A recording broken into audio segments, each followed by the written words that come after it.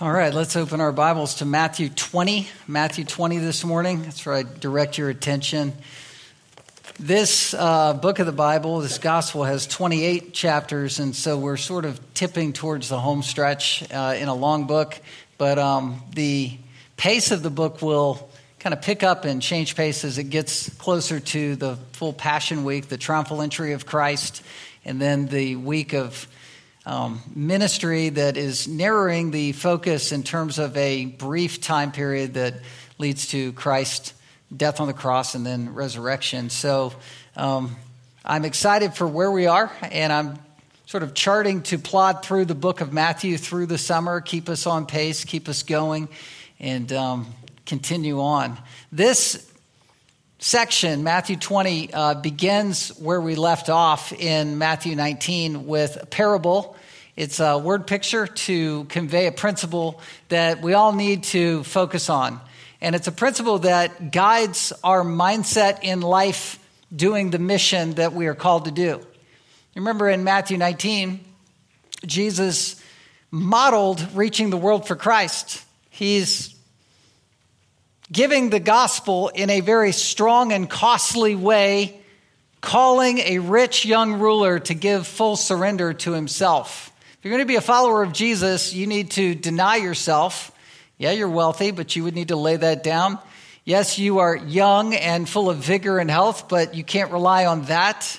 And yeah, you've got some power in the synagogue as a ruler, but all of those things are things you have to be willing to part with to follow Christ with full surrender. It's all to Jesus. That kind of gospel is anything but different than what you hear in mainstream evangelicalism, where it's more just come be part of the social club gospel. This is a personal devotion to a real Jesus who really loves you, who's calling you to himself, but he calls a full commitment. He calls for full commitment. And so Jesus is modeling how to do that, but he's also showing and revealing that most often when you give that gospel, people are going to reject it. It's a high bar and people move away. And so that then begins it begins to beg for, how do you deal with life that's met with this kind of expectation?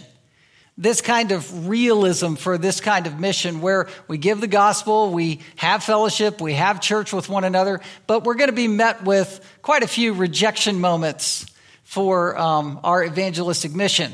So how do we deal with that? Well, any good, and I'm not a coach nor really, an athlete from the past or anything like that, but I did watch a fair amount on TV.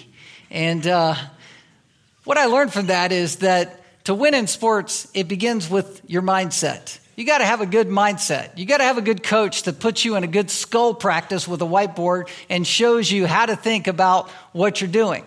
You need some basics to win in competition. If you've ever been part of a team, a competitive team, you know that you got to have skill. You got to know the rules. You got to know the plays.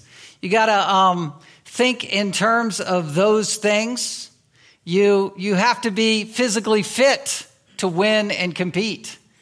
But you also know that at any certain one point in the game, something's going to break down. Your teamwork is going to break down. You become a ball hog. You come up with a hammy, and suddenly, all of this physical fitness and skill kind of is sidelined, and you're put on the sideline. You're ineffective. You're breaking down. So at a certain point in a game, something is breaking down, and the team that has the strong mindset is usually the one that weathers that storm and wins the game. That's what Jesus is doing here with Matthew chapter 20. He's drawing his disciples in and saying, this is how you have to think about the mission that I've called you to be a part of. Jesus is going to leave, and these 12 and the followers, the 12 and all the multitude of disciples that will join the church, that will be part of the church that we're part of today, have to have this mindset of expectations, where we're giving a real strong gospel, and God has to sovereignly work within who's coming in and why, so that we don't lose heart. It's essential to make a connection with Christ's mission and realistic expectations. Your joy can rise and fall. If you look back in chapter 19, where Jesus is interacting with Peter. And remember the disciples in verse 25, it says of chapter 19, when the disciples heard this about how hard it was to enter into the kingdom, they were astonished. They said, who can be saved? Jesus comes back with the answer, with man, this is impossible. With God, all things are possible. So it's all by grace that you come in. That's why a heart turns at the level where you give full surrender. And then Peter goes mercenary on Jesus and says, look, we've done this. We've given everything to you, so what do we get out of it? Specifically, verse 27, see, we have left everything and followed you. What then will we have? So what should I expect for this kind of hard duty life? And Jesus said to them, truly I say to you, in the new world, meaning in heaven, when the Son of Man will sit on his glorious throne, you who have followed me will also sit on 12 thrones, meaning the 12 apostles, judging the 12 tribes of Israel, meaning those who have rejected Christ, especially the Israelites, ethnic Israel that has rejected Christ. The 12 apostles will sit in judgment over them. But then he broadens what heaven will look like, what it looks like to reap a life given to Christ. Everyone who has left houses or brothers or sisters or father or mother or children or lands, you're willing to hold everything open-handedly for Christ for my name's sake, will receive 100-fold and will inherit eternal life. Think in terms of the kingdom of God. That's how your mindset needs to be, is life is a roller coaster, but then there's heaven. 100-fold what the apostles are going to have is what I'm promising you. So how do you summarize a heavenly mindset with kind of a hard life down here on earth? Well, verse 30, but many who are first will be last and the last first. What that means, in essence, is that everybody who is a follower of Christ crosses the finish line in the same way at the same time. The first is last and the last is first. What does that practically mean? That's explained here in this parable in front of us. Heaven is all by grace. It's not something you earn. It's not something that you should have some sort of, demand for.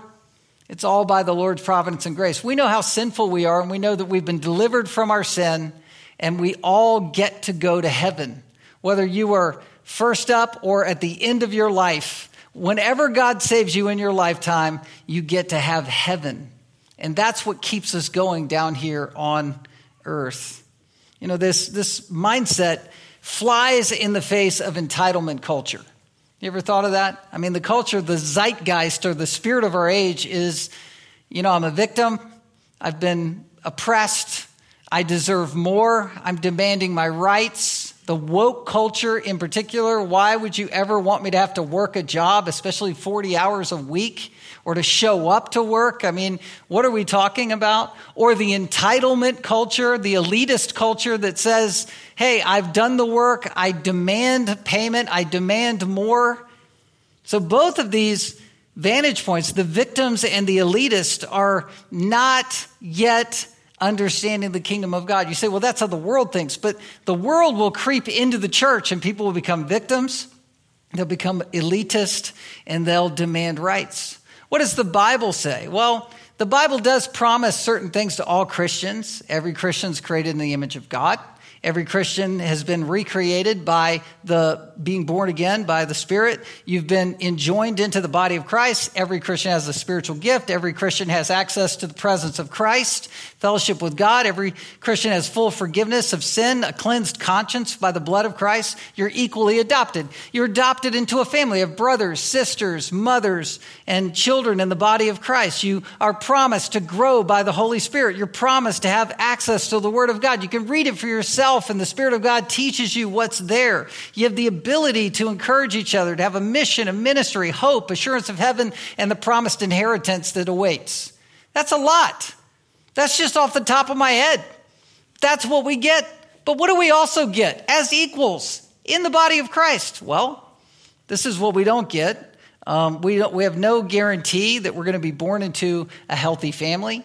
No guarantee that we're going to have Christian brothers and sisters physical siblings that know Christ. No guarantee that our parents knew Christ. We're not equal in terms of where we were born, into what geographical or financial situation we were born into. We have no guarantee of a stable home life. We can't be promised health. We're not promised wealth. We're not promised intelligence. I mean, hey, I'm a C student. I mean, that's just how it is. I mean, people are all over the place in terms of smart and whatever, but we're not promised gifts and capacities and skill sets. They're all wide-ranging. We're not promised to live a long time. We're not promised status, mutual respect, energy, vitality. We're not exempt from anything that life can throw at us. All those things are fair game.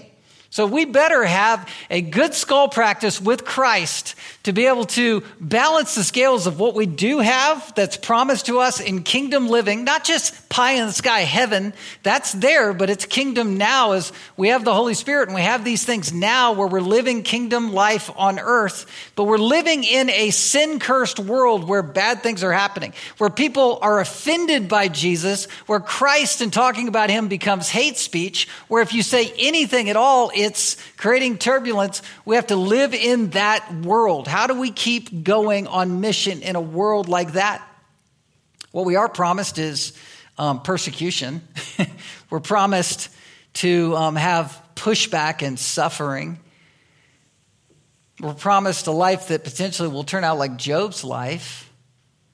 Think of Romans 9:20. Who will you, O man, as the potter says to the clay, will the clay answer back to God? I mean, we are in this dilemma where we have to just kind of yield to what's happening around us. People in the church will turn on themselves at times. People who feel entitled or victimized. James 2 says you can't show partiality. The rich man can't treat the poor man poorly. The poor man needs to see the rich man as an equal. You have to be one in the body of Christ, or you're making distinctions with becoming judges with evil thoughts. How do we get our act together? Well, let's look at the word picture that Jesus uses to teach this lesson. He teaches us with the story, and I'm going to read it just straight out. I had made a decision before the sermon to read the whole thing all at once because I think all of it hangs together, making one single point. Listen as I read. Verse 1 of Matthew 20. For the kingdom of heaven is like a master of a house who went out early in the morning to hire laborers for his vineyard. After agreeing with the laborers for a denarius a day, he sent them into his vineyard. And going out about the third hour, he saw others standing idle in the marketplace. And to them he said, go into the vineyard too, and whatever is right I will give you. So they went, going out again about the 6th hour, and the 9th hour he did the same. And about the 11th hour he went out and found others standing, and he said to them, why do you stand here idle all day? They said to him, because no one has hired us. And he said to them, you go into the vineyard too. And when evening came, the owner of the vineyard said to his foreman, call the laborers and pay them their wages, beginning with the last up to the first. And when those hired about the 11th hour came, each of them received a denarius. Now when those hired first came, they thought they would receive more, but each of them also received a denarius. And on receiving it, they grumbled at the master of the house, saying, these last worked only 1 hour, and you have made them equal to us, who have borne the burden of the day and the scorching heat. But he replied to one of them, friend, I'm doing you no wrong. Did you not agree with me for a denarius? Take what belongs to you and go. I choose to give to the last worker as I give to you. Am I not allowed to do what I choose with what belongs to me? Or do you begrudge my generosity? So the last will be first and the first last. That's that parallel phrase bracketing this teaching. So whatever's in between verse 30 of chapter 19 and verse 16 of chapter 20 is teaching what this means. The first shall be last and the last shall be first. And I just want to say that every parable, which is kind of a physical story, an earthly story thrown alongside a spiritual truth, it's to create a concrete point about a spiritual reality. It's to bring it home with the story. And people will allegorize an allegory, and they'll make all kinds of extrapolations from a parable because it's a story, and they'll say, well, that means this and this means that. And they'll use the authority of the Word of God to say the Word of God says that, and people will bend and sort of mold a parable into anything they want it to mean. But if you study a parable, you really need to be looking for the overarching one thing that the whole thing is saying. So what is it? Well, this is what I think it is. Out of reading this story and meditating on it, I think the principle is this: God is always fair because fairness is always defined by God. God is always fair because fairness is always defined by God. You remember the title of my message. I didn't say it. It's different than what you see on the screen. It's answering this in quotes: life's not fair. Life's not fair. Well, it's not fair if you evaluate life in terms of other people, other circumstances, other things people have or other things people don't have. But life becomes very fair and very meaningful and endurable if you begin to look up to God and say, God, you define what fairness is because of who you are. How does this work out? Well, it really is answering a question, and that is, God, if he really is this king and this Lord over life and circumstances, if he really is sovereign, then how can he be fair? How do you live in view of a God like this who's sovereign, who's ruling, and live a life of contentment and happiness? We're talking about God. The master here is a picture of God. He's describing himself. Jesus is describing himself as God who operates like this. So how do we follow a God like this and not think he is unfair? Because that's the accusation. That person got what I got, and they only worked an hour. Well, we're seeing the question here, and we're answering it with the parable. How is God fair? And how is life defined for us and described for us in terms of his fairness? Well, number one, when life's not fair, God still is, because God is master. When life is not fair, this is why God still is. Number one, because he is a master. God is not a democracy. He's not working in a democracy. He's not working out of a union vote. God is a theocrat operating over his theocracy. He is king. That's how you have to perceive God. That's how God describes himself. It can't be any other way. If God didn't operate as king, he wouldn't be God. God is not answering to anybody. He's not under anybody. He is the master. And you see this in verse 1. He wears this title. For the kingdom of heaven is like, here it is, a master of a house who went out early in the morning to hire laborers for his vineyard. He's making no apologies for this. He is king. He is God. Now, people are concerned with our country today, and there is a movement that I talked about several weeks ago, a couple months ago, called Christian nationalism.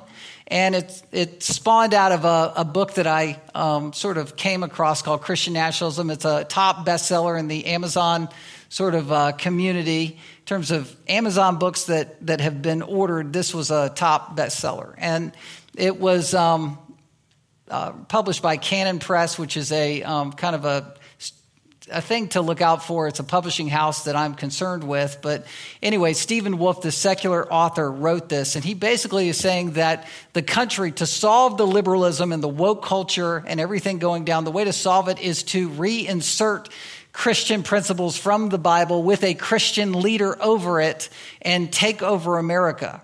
It's kind of like Make America Great Again for God.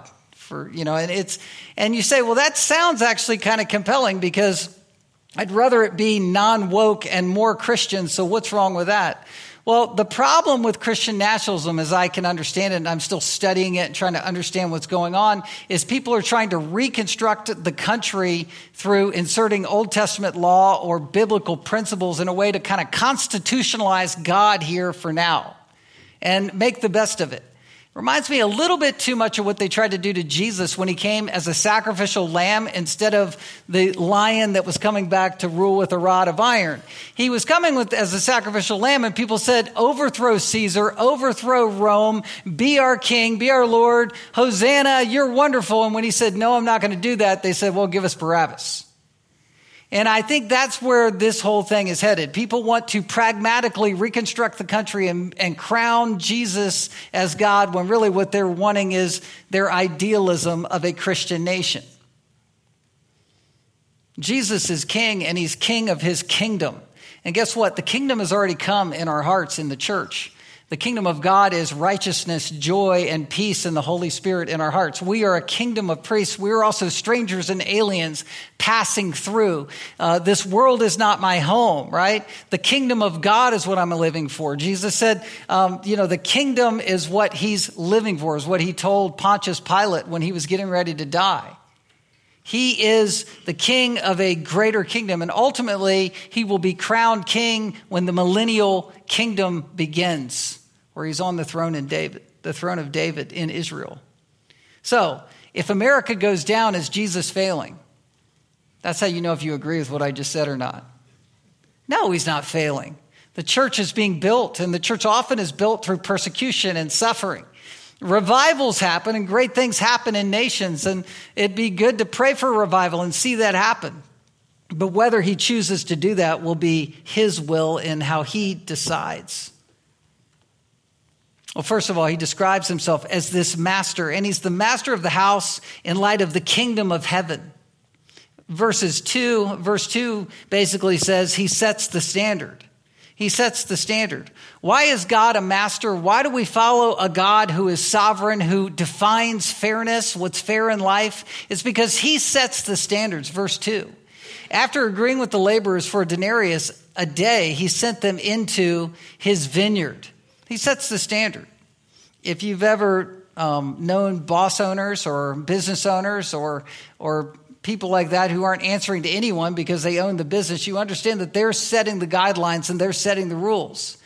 This boss or this owner is a picture of Christ, who is setting the perfect standard. There's no indictment on the fact that he's giving day laborers a denarius. A denarius would be sufficient to pay for the worker, also for the family, and provide on a daily basis the needs. They were paid on the daily. I'm familiar with this scenario. When I was at seminary in Los Angeles, there were day laborers who would wait on the corner to be picked up for the day's work and the day's wage. It is a system of labor. It is a system of fair work for fair pay, but it's paid on the daily, which is similar to the way the Lord calls us to live in terms of daily provision. He provides for our food and clothing and shelter in a daily way, as he provides for the birds of the air, Matthew 6 speaks of. So this is the day laborer scenario. And he's making the rules, and he's negotiating them and agreeing with them that a denarius a day is sufficient. He's setting the standards.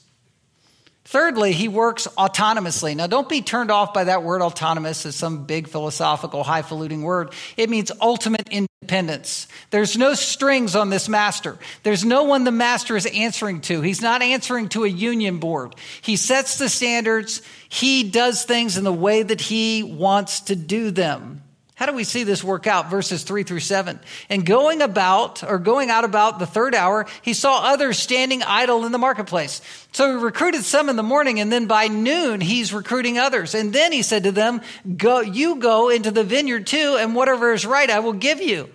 He's just saying, go in. I know that workers have already been working, but you guys go in as well, and I will give you what I think is right. Verse 5, so they went, going out again about the 6th hour. This is in the afternoon. And the 9th hour, which is pushing towards evening, he did the same. So he's just fluidly working within the moment, finding people there, and he's recruiting them, and he's sending them into the vineyard with people who are already working, with the understanding that it's all for a denarius a day. And this is up to God and what he wants to do according to his will, his purpose, as he works autonomously.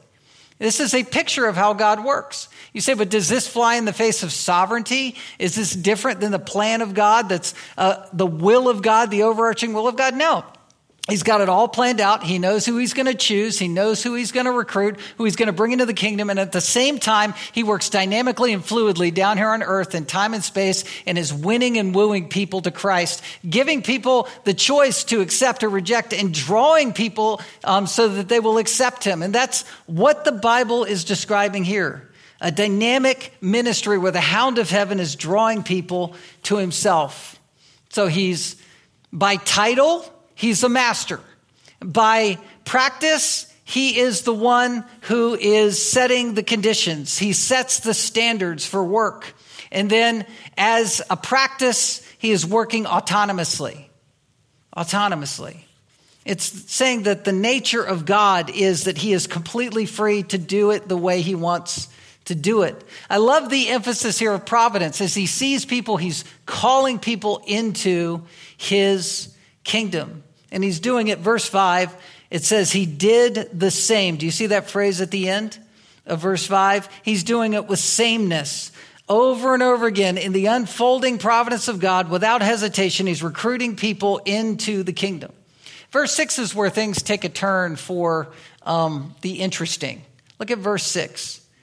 And it says, and about the 11th hour, he went out and found others standing. The 11th hour is a picture of this is the end of work. I mean, people are about ready to clock out. People are standing there and they have been waiting to be picked up for the job that day, all day long. Their job has been to wait to be hired for a job all day long. And they're hoping beyond hope to be paid so they can provide food, they can bring back a meal, they can provide for their family, and they're probably standing there somewhat discouraged. In verse 6, the master says, why do you stand here idle all day? Now, this is less of a confrontation like they're being lazy and more of an open invitation to talk about them coming onto the job. Verse 7, they passed the test. They said to him, because no one has hired us. They weren't being lazy. They weren't being idle. They were hoping beyond hope to be recruited. And he said to them, you go into the vineyard too. Go in. Listen, this is a picture of saving grace. This is a picture of sovereign grace. I think a lot of us count people out and we say it's, they're too far gone. They'll never turn to Christ. They'll never come to heaven. They'll never enter into the kingdom of God. But at the 11th hour, at the final hour, these laborers were invited in to do the work. Can create all kinds of resentment for people that go, man, I gave my whole life to Christ. I had to leave everything in this life. I was, in hardship with my occupation or with my family or with my career or with this or that. I had to sacrifice. And that person lived large. And then right at the end, they believed and enter into the kingdom. What a setup. What a deal. And that's not how we're supposed to think at all. It's all by grace that any of us are ever saved. I was able to conduct a memorial service where a man that I met just 3 weeks ago came up to me and introduced himself. We had a great conversation, but he had mentioned to me they had stage 4 cancer, and the Lord took him home. It kind of hits home with this idea of the 11th hour. At the end of his life, he was yielded to the Lord and loving the Lord. And he was showing me his notes from the sermon on Jesus welcoming the children to himself, a picture of complete helplessness. And this is a man who was completely helpless before the Lord, yielding himself to the Lord. And the Lord took him home. You come home. You work in the kingdom work, which is a picture of entering into the family of God. They were willing to come, and it was a picture of grace. Now, all of this scenario begs a question. It's the question that I asked before. If God is sovereign over everything, then he could choose everybody to come to heaven. And if he doesn't choose everybody to come to heaven, how is that fair? If he's sovereign, if God is in charge of everything, why did he allow under his watch for sin to enter into the world, to judge people all the way to hell? How is he fair? That's the problem of evil question that people always try to solve. And then practically speaking, in my life, why doesn't God give me converts? Why doesn't God give me Christian relationships? Why are people turned off by the gospel in my life? How is that fair? That's what Jesus is curtailing or heading off at the pass so that it stays out of the church. So easy to get entitled. I deserve this, or elitist. I earn this. And we need to die to all of that and say, look, God is fair because he's God, and God gets to define the rules for fairness. He just does. He's a master. He sets the standards. He works autonomously, does things the way he wants to do it. And I love what he does here with the second half of the text, beginning at verse 8. He basically puts himself to the test. He puts himself to the test. A series of tests here. Point 2, God defines fairness according to himself. First of all, point 1, God is master. Point 2, God defines fairness according to himself, and he does this with a series of tests. Any good leader will test what they're saying with their own personal integrity. If their leadership and their own character doesn't pass the test, then it doesn't matter what they say. And that's what Jesus is doing here. He tests, first of all, his title. He's the master, right? Well, verse 8 says, and when evening came, the owner, which is kind of a synonym for master, he's the master owner of the vineyard, said to the foreman, call the laborers and pay them their wages, beginning with the last up to the first. Hey, I'm going to just put it out on the table. I'm the master. So foreman, call everybody back, and we're going to pay everybody all at the same time, out loud in front of everybody. Everybody will know what everybody makes. That's what this master is doing. It's the ultimate, like, we're going to just call it out. I mean, now we're not whispering behind the scenes. What does he make? What, why, whatever. This is what everybody makes. This is why. This is what's happening. And he's putting his title on the line, his position on the line for why he does what he does. It's the ultimate test for leadership. There's a book, a popular book that was written by a Navy SEAL, Jocko Willink. It's called Extreme Ownership. It's the idea of putting everything on your shoulders as a leader. That's what Jesus is doing. It's worth the risk to become an effective leader in a culture of skeptics, in a culture of entitlement, and a culture of privilege, a culture of demanding rights. He's putting himself out there. Call the laborers out, and I'll show them what I've done. I'm not working under the table, not working covertly. And let's begin with the 11th hour worker. Let's begin with the most controversial worker. Let's start there. And that's where not only does he test his title, but verses 9 to 12, he tests his standards, verses 9 to 12. And when those hired about the 11th hour came, each of them received a denarius. And when those hired first came, they thought they would receive more, but each of them also received a denarius. And on receiving it, they grumbled at the master of the house. They were mad. And listen to what they said, and saying, these last worked only 1 hour, and you have made them equal to us. What a phrase. You've made them equal to us. I'm looking down on those people. I'm elite. I worked all day in the scorching heat. Look at it. It says, I've borne the burden of the day and the scorching heat. I've got the sunburn to prove that I deserve more. If you're giving that person this, then why aren't I getting double, triple, quadruple that? It's the temptation of the flesh. It's the temptation to grumble and complain. It's the temptation of Cain over Abel. It's the temptation of the tribe of Korah that got them swallowed into the earth. It's the temptation of the wandering children of Israel abroad that basically begin to grumble and complain at such a rate right before going into the promised land that God sent fiery serpents to curtail their sin and bite them, and they would be killed if they were bitten. And Moses had to pray and look for a solution. The solution was a picture of the cross where the bronze serpent was held up. Look upon the serpent and believe, and you'll be spared of this judgment. Jesus is working from the top down. And these laborers, these are pictures of people in the church. The laborers, these are already in the kingdom people. This is not the world. This is the world system that's crept into the church. They're complaining. They're grumbling. Why don't I get what I deserve? I'm demanding my rights. I've created the group. I've written the policy. We're coming to appeal. We're using our logic to defend why we think we deserve more. It's easy to get into that temptation where you negotiate for what you think you deserve. It's a complaining attitude that will eat you up from the inside out using man-made logic. Well, Jesus answered this with his final point. It's the same 3 points that I began with. Jesus is God. He's fair because he is a master by his title. He's fair because he, by being God and master, executes by version of his standards. And then thirdly, he works autonomously. And so he tests these things. I'm a master. I'm the one who operates this way. And then secondly, he tests his standards by showing exactly what he did.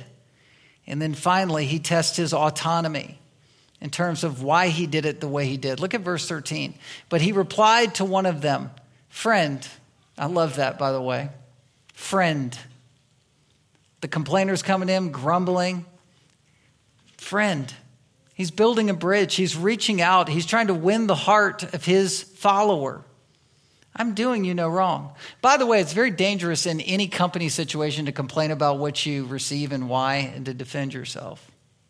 He says, friend, I'm doing you no wrong. Did you not agree with me for a denarius? He's pointing to the fact that he had set the standard and he paid him exactly what he said he would. And then verse 14, he acts in terms of his autonomy here by giving directives. Take what belongs to you and go. I choose to give to the last worker as I give to you.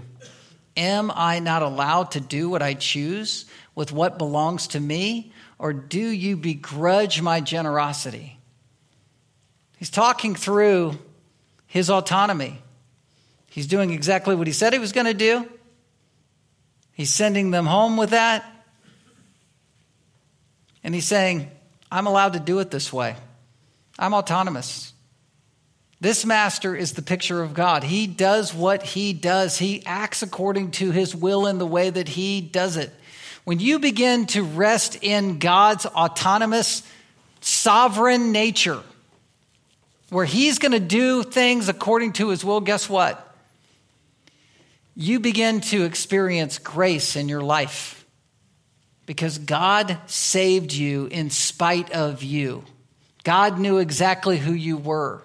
You might be able to, in your mind, conjure up all kinds of reasons for why you deserve heaven and why you deserve to enter into the kingdom of God, why you deserve to be a vineyard worker and to get more than the other person. You might be able to conjure that up in your mind. But when you begin to go, nope, God is master. God set the standards for what it means to believe and be saved. I was given what God said he would give me. And he operates everything according to his perfect will and plan, even if I can't understand it. Then you begin to say, okay, amazing grace, how sweet the sound that saved a wretch like me. I once was lost, but now I'm found, was blind, but now I see. I get heaven. Same heaven everybody else gets, same grace, same gospel, same Jesus, same adoption, same Holy Spirit, same access to the Word of God, same church life, same future inheritance, same sanctification work that's in my life to make me like Jesus, just like everybody else, no matter where and when you were picked and chosen to join the vineyard. At what point in your life, it doesn't matter. No matter what befalls you, no matter what terminal thing happens to you or a loved one, what awful thing happens to your life, you still have this same gospel and this same agreement, this same covenant connection to God that's forever. You have that denarius that's given to you, that same provision.